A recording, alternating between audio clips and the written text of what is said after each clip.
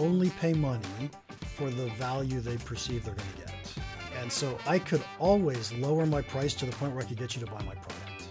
And I could always raise, well, not always, but hopefully I could raise your perception of the value of my product to where you think it's greater than my price. So in every purchase, it's price and value. Every one.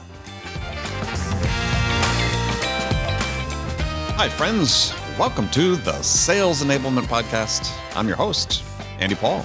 That was Mark Stiving. Mark is founder and chief pricing educator at Impact Pricing.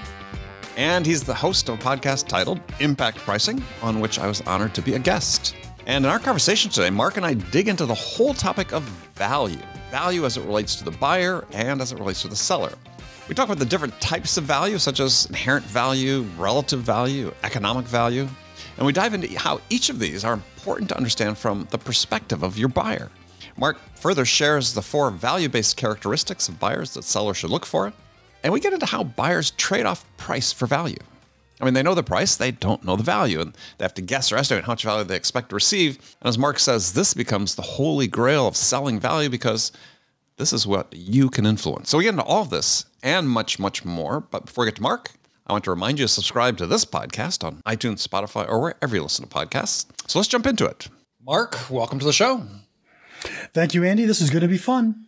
Yeah, I believe it will be. Yes. So people who aren't familiar with you, tell us a bit about you and what you do.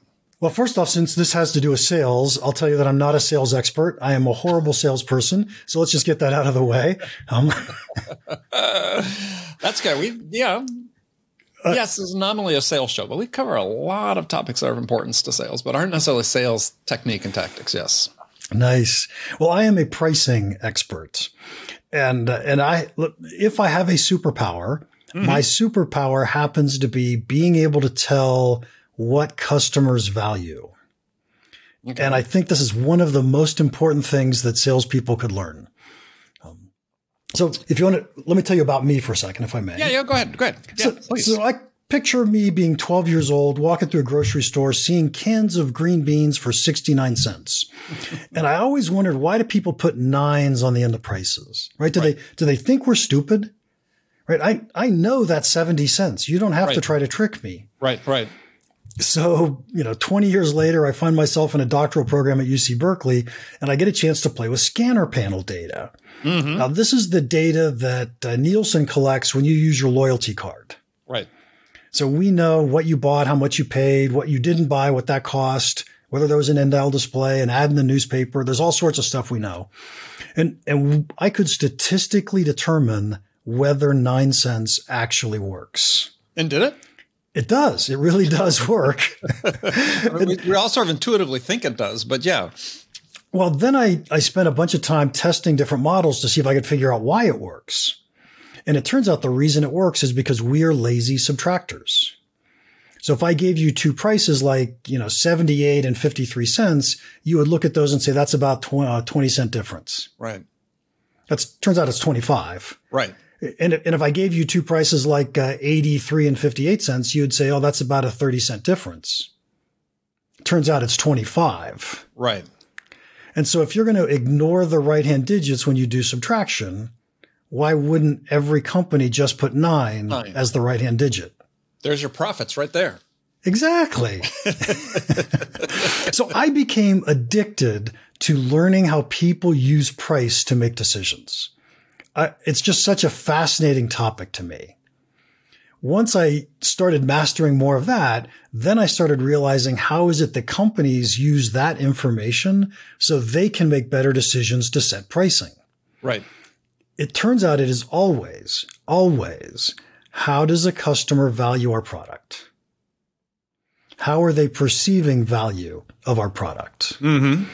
And once you get that totally ingrained in your head and you start thinking about B2B companies, you realize the single place where we get to communicate our value to our customers is with our sales teams.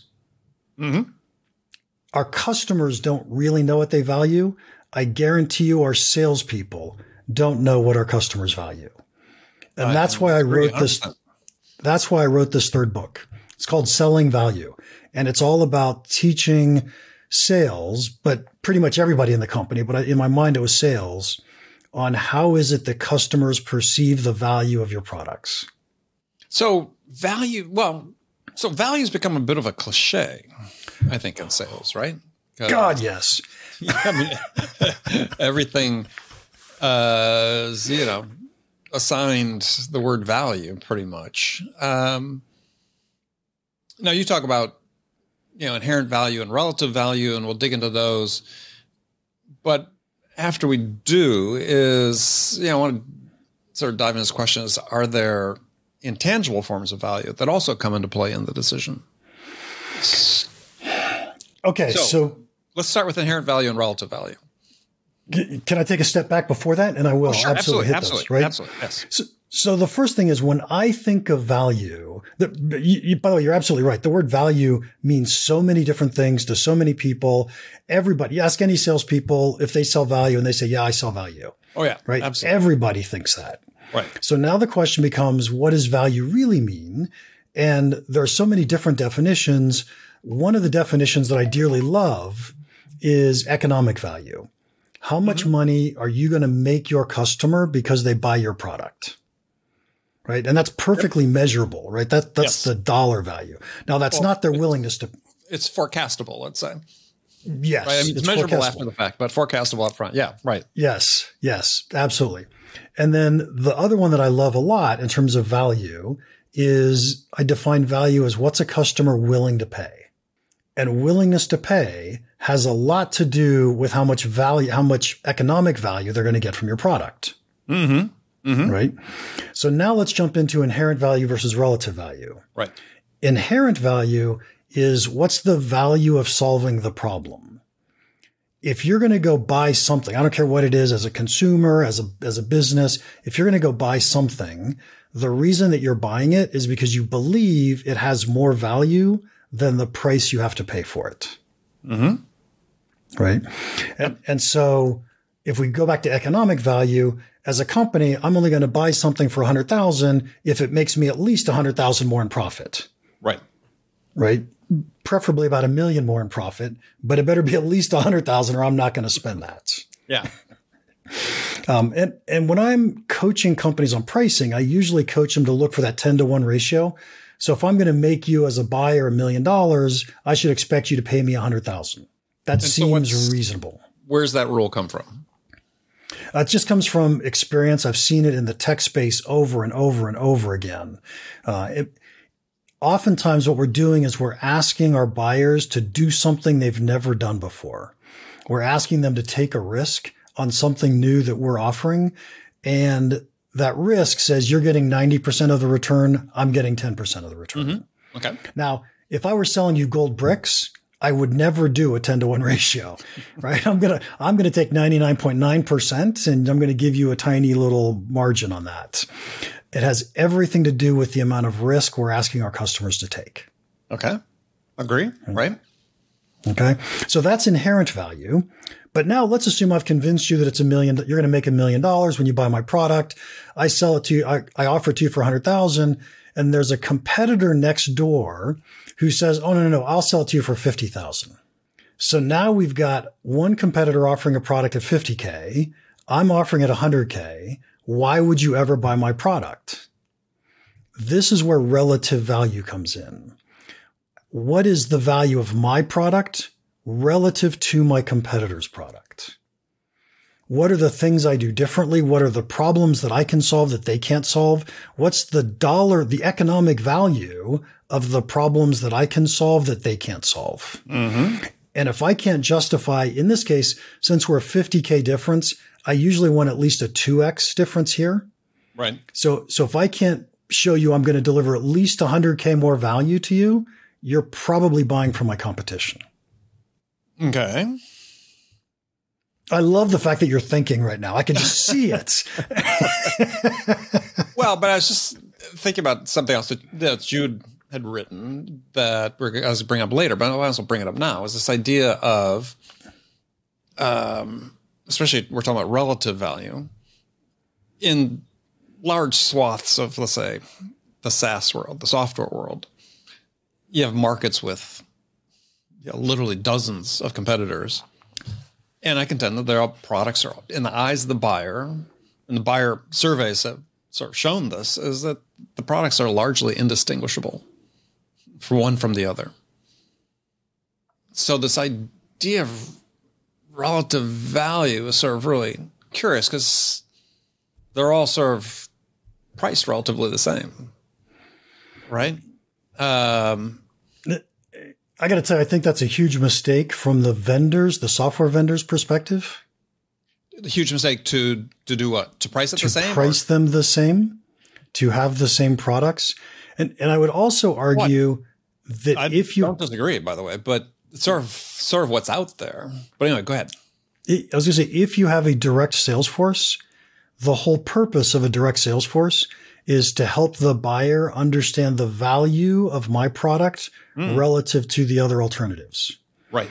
And so if we, let's say product managers, marketing people, if we don't know how our product is different from our competitors, how can we help our salespeople know that?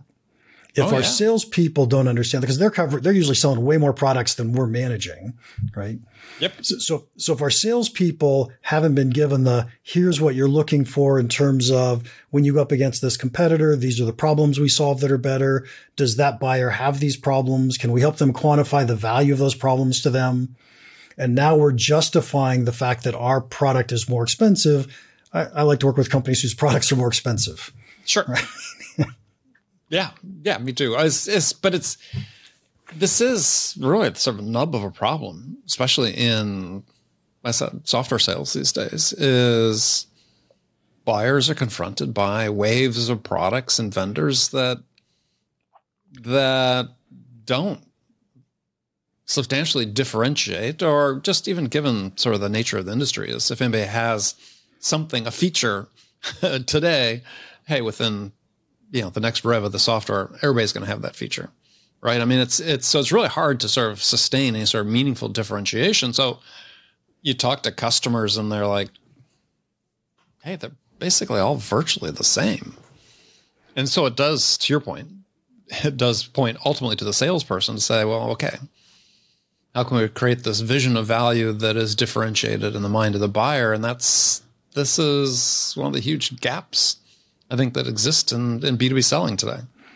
Yeah. And I love the pushback you're giving. And I'm going to try to push back against your pushback. Yeah. Please do. Right?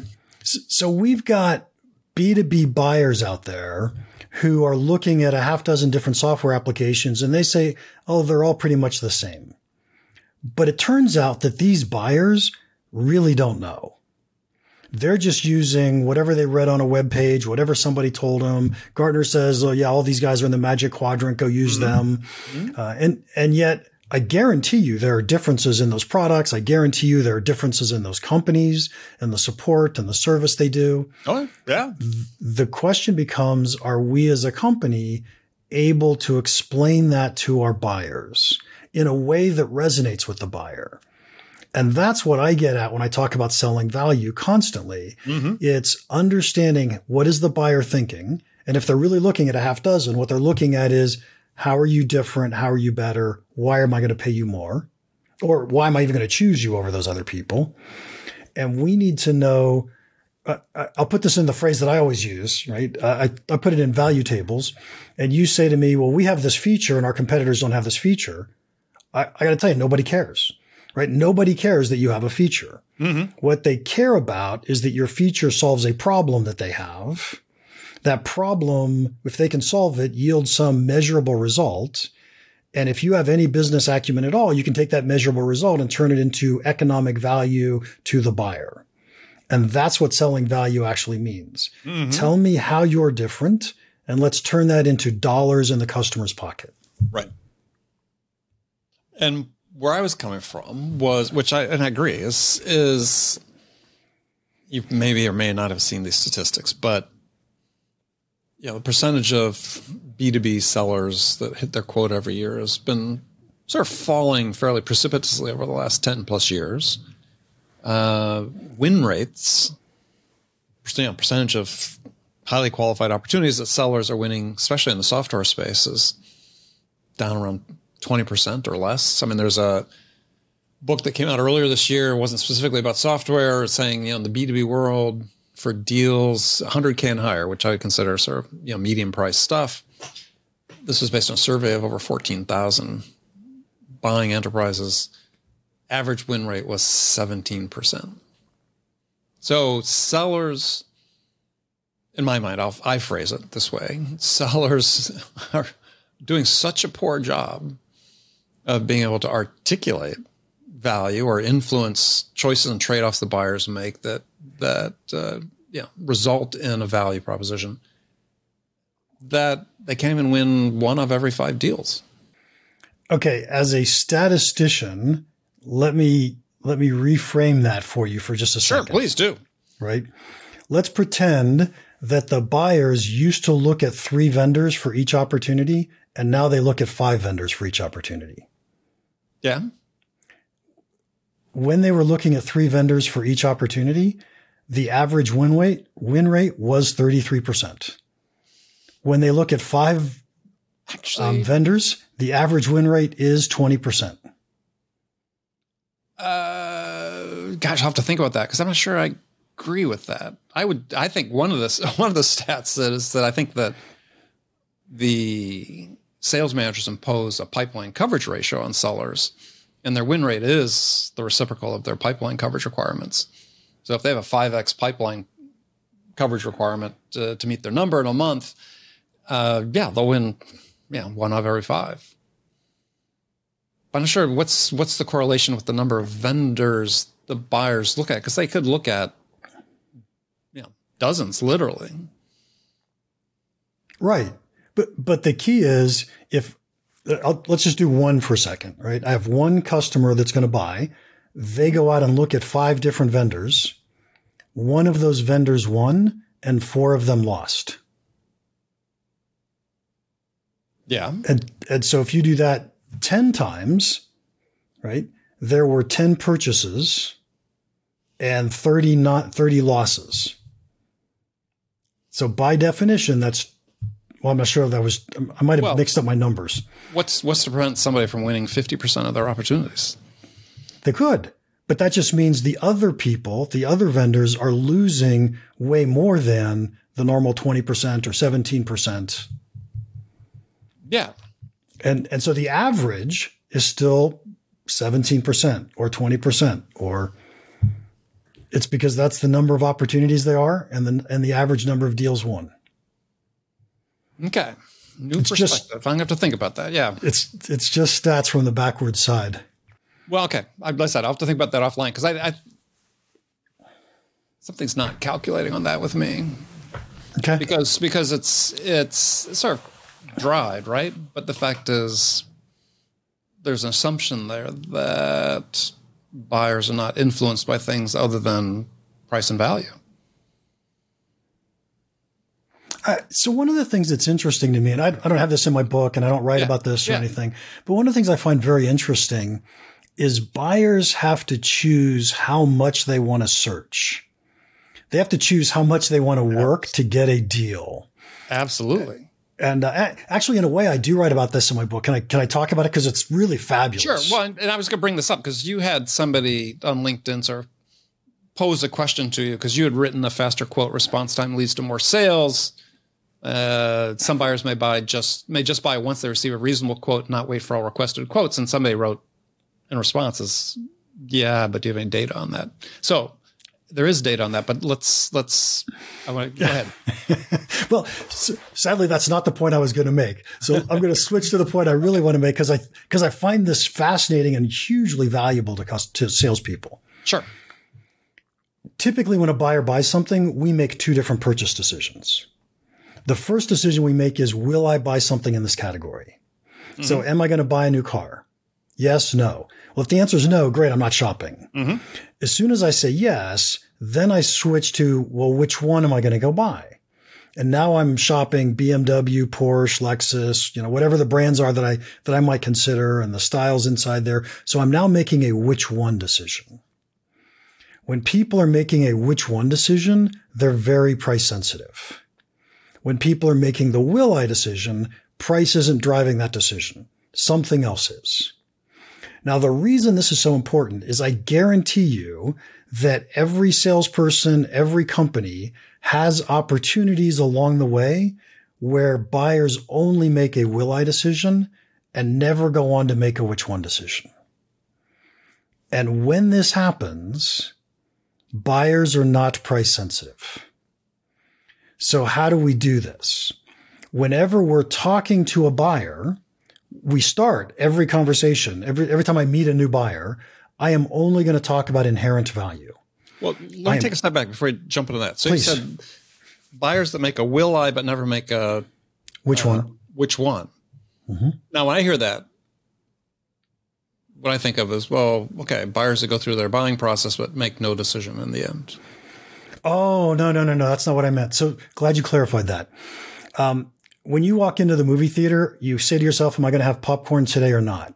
Mm-hmm. You don't say, am I going to buy popcorn here or am I going to go to the grocery store and buy popcorn? Right? It's a will I decision. Am I going to buy popcorn or not? Which is why popcorn is so ridiculously expensive at the movie theaters. Right. Right? Because there's no competitive alternative. Have you ever had someone say to you, oh, you need to go hire this person to help you with your, I'll just make it with your social media, right? Mm-hmm. And you say, oh yeah, I need to. So you call the person up and you say, I need to hire you, and you hire them. Right. And you don't go out and shop 3 or 4 or 5 different people for social media support. You just said, look, that's the one I was recommended, right? These are will I only decisions. A competitive alternative was not considered. Right. Price doesn't drive the decision. Right. And that's what's so important here. Because if we can recognize when people are not making a which one decision, then all we ever talk about is the value of solving the problem. Mm-hmm. We never, ever talk about how are we better than the alternative. In fact, the implication is there is no alternative, right? Nobody does what I do. Nobody does it as well as I do. And right. And so when you go to make your purchase, you're not price sensitive. I don't have to negotiate as hard. I don't have to discount as much. Yeah. The question then for the seller though is, can they really determine whether or not the buyer's talking to anybody else? Yes, absolutely. So first off, when we're having the conversation, it's always about the value of solving the problem. Mm-hmm. And then here's the magic question that I would ask if I wanted to know if there was competition. If you don't buy this, what are you going to do? Mm-hmm. And I'm not saying what competitor you're going to go to, who's else you're going to buy. The cost of not making a change. Right. What are you going to do? And they say, well, I'm going to not do anything. Okay, perfect. I know there's no competition. Mm-hmm. Oh, I'm going to go buy from Jack down the street if I don't buy from you. Great. I know I've got competition. Got it. Of those two decision types, can you estimate, the percentage of decisions that are one versus the other? No. I can tell you that for traditional transactional type sales, the majority are not will I decisions.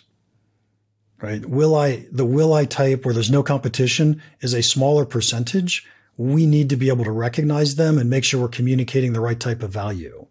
Right. However, once we start thinking in terms of will I and which one, we start to recognize really interesting situations. So you bought my John Deere tractor from me, and now you want the plow that works with the John Deere tractor. Well, guess what? You're going to buy that from me. Mm-hmm. Of course. Right? Because it's an add-on. Now that's a will I decision you're about to make. You're not saying, well, am I going to buy yours or am I going to go to Kubota and buy theirs? You're going to buy mine. Now, is it that cut and dry though between the two types? Let me give you an example. In 2018, Gartner published their buyer enablement study, and they did, talked to a couple thousand businesses, mostly larger enterprises, I imagine. And they drew this picture of what the buying process looks like. And there's this complex, they call it their spaghetti diagram because it looks like you took a handful of spaghetti and threw it against the wall in terms of how the buying process actually took place. But at its heart, they said there were these 4 jobs that buyers got done. Define the requirements or define the problem, identify solution, finalize your requirements, select a vendor. And what their research is showing is this idea of which one was really like a third or fourth order decision. I was wondering how that sort of overlays with what you're talking about relative to will I or which one. Yeah, would you say it's fourth order as in less important, or would you say that's fourth order as in it comes last in the process? I think there are elements of both, quite frankly. Yeah, one of the things that I find as I talk to clients, as I talk to my clients in particular, is they don't understand what customers value. And I think that customers don't understand what customers value. Yes. Meaning, if you go back to the Gartner example, to the very beginning where you say define the problem, I think that so few people do that well for themselves, for their customers, for anybody, right? We don't really know what the problem is. Oh, I agree. So if I say I want to go buy some new pricing software, I haven't really defined what the problem is that I want to go solve. I'm out shopping for pricing software without having a clue. Yeah. Yeah, no, I agree. I think throughout that process that Gartner outlined, I mean, the process I understand is, and I can share the link to the diagram afterwards, but I got this complex flow chart that's, start and starts all over and so on, but at the heart, these 4 jobs. Yeah, I think that's, you're absolutely right. I think sellers are generally pretty poor at that. And I think this is being able to help the buyer understand better what the problem is they're trying to solve. I think is a form of differentiation that's meaningful to the buyer. Yeah. And in fact, when you do that, you're helping the buyer understand the inherent value of your product. Because now what we're doing is we're identifying the buyer's problems. We're helping the buyer realize their own problems. And then we can start walking through from that problem set to what's the dollar value of solving those problems, which is really powerful. Right. And so my thought process is always, we have to help sellers and buyers figure out what are the problems that we might solve, what are the results customers might achieve, and then how do we turn that into dollars for our customers? Yeah, exactly. So it gets back to a question I was asking earlier, though, is this idea of sort of less tangible forms of value for the buyer, because in the Challenger sale, CEB at the time, Brent Adamson, Matt Dixon, I think the figure they had in there was either 53 or 56% of the buyer's purchase decision is based on their buying experience with the individual seller. And that speaks to some form of value that exists for the buyer to influence, as I said, the trade-offs and the choices they made throughout their process, but the ultimate decision they make. And there's some research coming out of a company that I know that has done thousands of in-person win-loss analyses with enterprises around the world. And they published a study on 9 reasons why you win and 9 reasons why you lose based on the results of all these interviews. And price really doesn't show up. So it's like there's these, and not to ignore the fact that pricing is not factored in, but it's like there's these other things that really influence a buyer's decision. And I think sellers are really unmindful of those things, let alone the things you're talking about. They're very, much more concrete. And like I said, I think this is, part of the reason sellers are struggling so much these days. But anyway. Yeah. So 2 quick comments on what you said. Yeah. First, I'm going to tell you that price always shows up. And I say that in the following sense. People only pay money for the value they perceive they're going to get. Yes. And so I could always lower my price to the point where I could get you to buy my product. And I could always raise, well, not always, but hopefully I could raise your perception of the value of my product to where you think it's greater than my price. So in every purchase, it's price and value. Everyone. But I can see why people don't say price, because to me, it's kind of like the given. But now I want to talk about what you really said, and I hate this. Thank you so much for bringing this up, Andy. Oh, glad to help. Yes. My entire life, I have been personality challenged and mathematically gifted.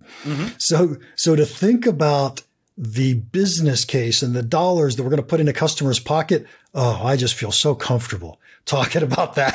Mm-hmm, mm-hmm. And as soon as you say, well, salespeople have to be nice to their customers too, and they have to smile at them and build a relationship. It's like, there's lots of sales teams out there that can help you learn to do that. I am not someone who can help you with that. Which is not to say it's not important. It's just not your thing. Absolutely. And so I tend not to think about it too much, although I recognize that we can totally blow a sale by being an asshole. Right. And we can totally gain advantage by building rapport with the potential buyer. Or, because this is part that drives me nuts, is being able to demonstrate and show the value of your solution. There's this interest in your take on this, because there's studies have shown anywhere from, I've seen multiple studies, either from 50% to 80% of qualified opportunities in B2B pipeline end up in no decision. What my experience has shown is that happens when the seller never gets the buyer to the point of really understanding the value of their solution and how it's connected to the outcomes they want to achieve. I would agree 100%. And I would actually modify or add on to that just a little bit and say it's the inherent value. Yes. Right? It's what's the value of solving the problem? Right. In fact, one of my favorite phrases is, or favorite concepts. If you think about it, as a salesperson, you have no idea how much value your customer is going to get from your product. Correct. And as a customer, you have no idea how much value you're going to get from the product. And the only way we figure that out is for the salesperson and the customer to work together to figure out what that value is. Mm-hmm. And that's exactly what I'm trying to do in selling value, trying to teach salespeople how to have this thing we call a value conversation, where together we can work to figure out what is the value of this to you and your company. Yeah. And I think there's lots of elements to that, what that value story is, right? I mean, part of it is, as we said before, it's a projection, right? It's necessarily a projection of what could happen. And I think good salespeople are those able to take the sort of, cut and dried projection of the value, the inherent value, and combine it with a great story that puts the buyer in the picture with those results that tend to be more able to influence outcomes for themselves. Yeah, what I try to do with my clients and what I try to teach people to do is I never walk in and say, let me show you how I'm going to make you $1 million. Exactly. Instead, I walk in and say, well, what are your problems? How do you measure that today? What do you think we could get it to? What do you think it would be worth if we could get it to that? And the customer just did all the math. Mm-hmm. I didn't do anything. Right. Other than know what questions to ask. Yeah. Getting the buyer to quantify impact is it's a great way to have those conversations. Mm-hmm. Instead, most sellers lead with, well, we can do ABC. Wouldn't you like to do ABC? It's like, sure, why not? But what's that do for me, right? I don't remember, Andy, if I said this before we started or after we started, but I'll confess, I was a horrible salesperson. And this was really early in my career. And I remember, I can look back and actually picture exactly what I would do as a salesperson. I had my list of features and I'm rattling through and spewing my list and I'm looking at my buyer's eyes and I'm hoping that they somehow brighten or something. And it's like, oh, that's the one. That's the one. Yeah, but you would think that we've evolved since then. I mean, and the answer is no. Right? Is this whole idea of sellers pitch before they understand. And there's no, well, I'm going to use the word, there's no value for that for the buyer. It doesn't help them understand their problem any better or understand potential outcomes they can achieve. It's just you talking to them. And this is what constitutes, quote unquote, a sales conversation for too many sellers. It's, you have to, I don't know. I grew up in, selling large systems, big enterprises around the world. But over time I started to develop this vision is that, buying process really took place in sort of 3 stages, just to really, because I love to simplify things. If you've read my books, and the first stage is what I call the what stage. What's our problem? The only reason we're talking to salespeople is because we know that they might be able to ask us questions we don't know to ask ourselves to help us better understand our challenge and the potential outcomes we can achieve by addressing it. And so I think buyers early on are just in what I call this what stage. They're just trying to figure out what the problem is, what the potential outcomes could be, even perhaps what the inherent value might be. But if you're coming in and you're just spraying and praying, as many sellers do, it's just complete disconnect with them. Yeah, I think a great representation of that is how early do you demo your product? Because if you are demoing your product early, you'd have no clue what it is you're doing. Yeah. Unless you're using it as a discovery demo, which I've seen sellers do. It's quite effective. But yeah, absolutely. And so then, next stage is how. Okay, we define sort of the what, the problem and the goal and the inherent value that we want to achieve. Okay, how are we going to get that done? We're talking to vendors. We're evaluating alternative solutions. We're formulating options for how we can solve it. And I've been inside companies where we make the build it or buy it decision on those exact problems. Right. Mm-hmm. And that's part of what they're formulating. And you've probably read stuff from Paul Nutt, was written about decision making, and talks about sort of at this point, people aren't making decisions; they're making choices about how they can achieve this value that they want to achieve. And if you're a salesperson, at least from my perspective, I was always when I knew when the buyer got to this stage, I always like to say I'd like to have an Andy size hole in their final requirements document, right? That I just fit in. And then when they make the choice of which option they want to pursue and perhaps put out final requests to the vendors, I'm in the catbird seat at that point. Yep. Yeah, that makes a lot of sense. I often think, in fact, in the book, I define 3 different value discovery journeys that buyers go through. Mm-hmm. And so you've also heard the statistic. I have no idea what the real number is, but let's just make it up and say 56% of the purchase decision is made before a salesperson gets involved. Yeah, I hate that one. You got to hate something earlier. I hate this one. That's fair. Because it's just not true. They may have, if there's a way to quantify it, they may have done 56% of the things they need to do to have made a decision. But there's no way to go into somebody's mind and say, so how much of this decision have you made? I am totally with you. Totally. I think it's the biggest piece of nonsense that exists. I think the lesson you take from it, though, the lesson I take from it, and I've written about this, is that, if the customer's in market, there's a sense of urgency that exists. And, you talked about response time, so we may get back to that. I've written extensively about the importance of responsiveness in selling, because again, I think that's something that does have value to a buyer, because I believe buyers don't set out to make a decision and say, you know what, we're going to spend as much time as we need to and invest as many resources as we need to make this decision. And we're going to pull people off their regular jobs, bring them in this buying committee. That's not what happens. Absolutely. So if you can be a seller that helps the buyer get their job done more quickly. And I define a buyer's job in my new book. Buyers basically what they're trying to do is quickly gather and make sense of the information they need to make an informed decision with the least investment possible of their time, attention, and resources. Yeah, I think that's fair. And if you're a seller that can help them do that, well, well, that does have value to them.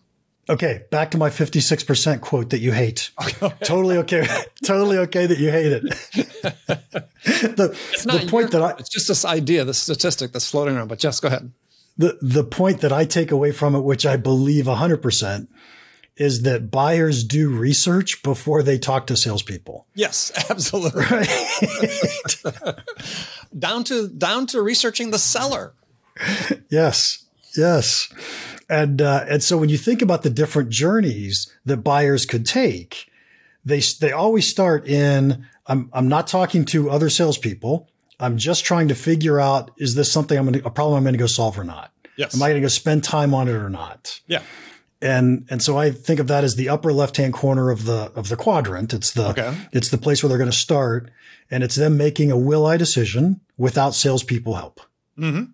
So now what do they do next? They could say, well, now let me go look at the alternatives. So without anybody help, without a salesperson being involved, they start looking at the different competitors that are out there. So let's imagine I'm going to go buy a car. I say, well, man, I just crashed my car. I need a new one. So I'm going to go shop for cars. And now I'm on BMW's website and Lexus's website and Audi's website. And so I'm researching all this before I ever go talk to because heaven forbid I go talk to a salesperson, right? I don't want to do that. And then eventually I said, it's time to go talk to a salesperson. And I dropped down. And the first time I talk to a salesperson, I've already decided I'm making a which one decision. I've already decided that I'm looking between these alternatives. Okay. And so the salesperson has to try to figure out quickly that I'm making a which one decision. They have to know that's the most price sensitive buyer. And the sales process is really, how are we different than other people and why should you like ours? Right? What's the value of our differentiation relative to our competitors? Yeah. On the other hand, some people, and usually these are executives or high-level people in our customers, they say, I have this problem. So they're in that top left box. They haven't talked to anybody. They've done a little research. They called their friend. Their friend said, oh, you should call Andy. They call Andy. And now Andy says, oh, yeah, let's walk through your problem. Oh, yeah, the problem is really that your salespeople aren't being as efficient over here. And we could look at how we might solve that. And he says, oh, great. I need your help. Right. And he could do one of two things at this point. He could buy from you, which is awesome. And we call that the trust journey. He just trusts you. He trusts however the referral was. Mm-hmm. Or he says, Andy, I greatly appreciate it, but I have to go look at alternatives. And he goes and looks at a few alternatives. Now, even in that case, you have the advantage because of the fact that you got to build the rapport. You made sure he knew that you understand his problems. Right. Right.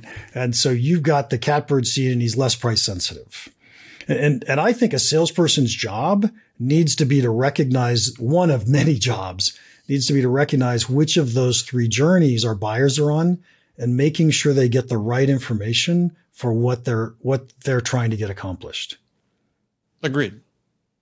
Yeah. And again, in my new book, Sell Without Selling Out is I think there's this, this problem that exists. There's sort of two paradigms that people sort of train or socialize sellers in.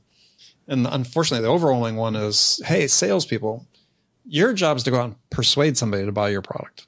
Now, if you think your job is just to go persuade somebody to buy your product, then, understanding the problem, understanding the buyer's most important things, all these things sort of go by the wayside because it's, sort of important, but you're really there all fundamentally to persuade them one or another to buy your product. Whereas I believe the job of a salesperson is to listen to the buyer, to understand the things that are truly most important to them in terms of the challenges they face and the outcomes they want to achieve, and then help them get that. And so, unfortunately, we're socializing, training sellers more in this persuasion thing and this idea of making the buyer feel understood, for instance. I had the story in my book is working for a startup. We won this huge deal. I thought we had no right to win, but we did win. And I asked the buyer, why us? And she said, this is the CEO of this large telecom company. She said, because you're the only ones that made us feel understood. I love that. And I'm going to say the words inherent value and stop. But it was both, right? Because absolutely. We couldn't have gotten to the inherent value as it related specifically to them if we didn't really understand them, the underlying issues, like I said, the challenges and the outcomes, their own desires and ambitions. That's absolutely right. Absolutely right. Yeah. So can I toss that? Well, I was going to say, and to me, this is like, I've got this diagram I've been starting to socialize more and more, looking at just from a seller perspective is that, we in sales training, we focus on training humans how to be sellers, but we don't focus on training sellers how to be human. And we know, based on several points of research, that a significant percentage of the buyer's purchase decision, it takes into account, these other factors, but also heavily influenced by their experience with the human they're dealing with. Yep. And I see this too, looking at it as the buyer perspective, it's this whole package. It is the inherent value, but it's also how they're experiencing you as a seller as they go through this process. And these all combine to influence the ultimate choice the buyer makes. I've never thought to ask this question before, but Andy, I want to ask you a really hard question. Yeah. Pontificate on the following statement. Yeesh. A great salesperson can sell ice to Eskimos. No, I don't think so. I mean, I think they're horses for courses. And there's some people's greatness is very situational in sales. So there's some people who succeed in some environments and not in others. And that's sort of the way the world works. So somebody could be great, but it doesn't mean they're a great salesperson. It doesn't mean they're a great salesperson for everything they would have the ability to sell or have the option to sell. Yeah. Okay. Because we always hear that phrase. And when you said the word salespeople are there to persuade, that's what jumped into my mind. Oh, yeah. Right. No, I don't believe they are, but that's unfortunately right. We train and socialize them. Right.